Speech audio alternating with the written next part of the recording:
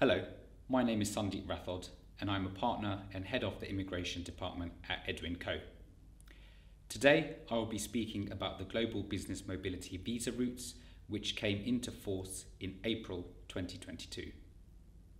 The Global Business Mobility Route is a sponsored route, which means the UK company must first have in place a sponsor license and must have added the relevant visa category to its license before sponsoring foreign workers.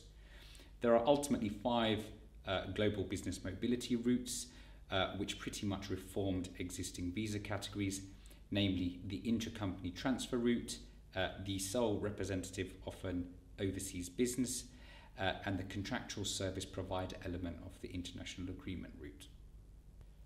The Global Business Mobility Senior Specialist Worker route replaced the previous intercompany transfer category, which was also known as the ICT route.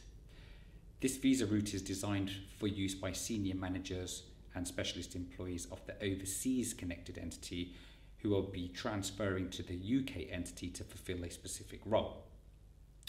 Many of the elements of the previous ICT route still remain within the senior specialist worker category. To name a few, the minimum skill level for the role being performed is still at RQF level 6, which is the equivalent to a graduate level role. The individual also does not need to meet the English language requirement as part of the visa application. Furthermore, the overseas employee must have been working for the overseas entity for at least 12 months unless they meet the criteria of a high earner. There is a minimum salary requirement for this visa category, that is either $42,400 or the minimum rate for their occupational code, whichever is the highest. And finally, like its predecessor route, the senior specialist worker category does not lead to settlement, also known as indefinite leave to remain. The maximum period an individual may remain in the UK under this visa category is up to 5 years in any 6-year period, and if the individual meets the criteria for high earner, they may remain in the UK up to 9 years in any 10-year period. The Global Business Mobility Expansion Worker route replaced the previous sole representative of an overseas business route and introduced some specific new features. It is worth noting that the sole representative visa route does still remain, but only to those already on the visa category and that will either be extending their visa or applying for settlement.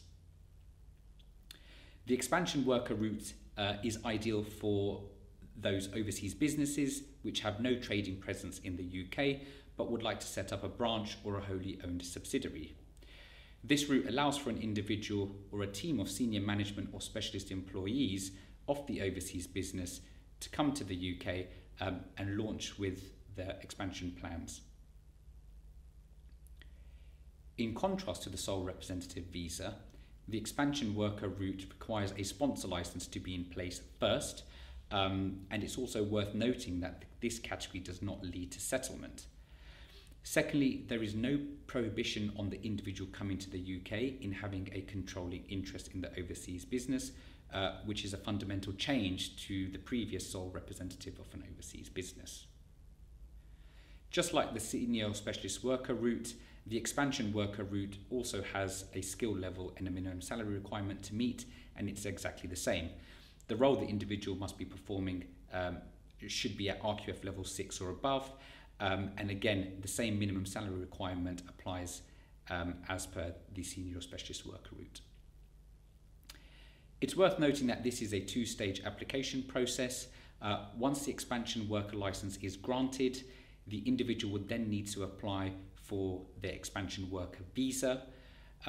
Usually immigration permission is granted for up to 1 year initially, and the individual may extend up to a maximum of 2 years.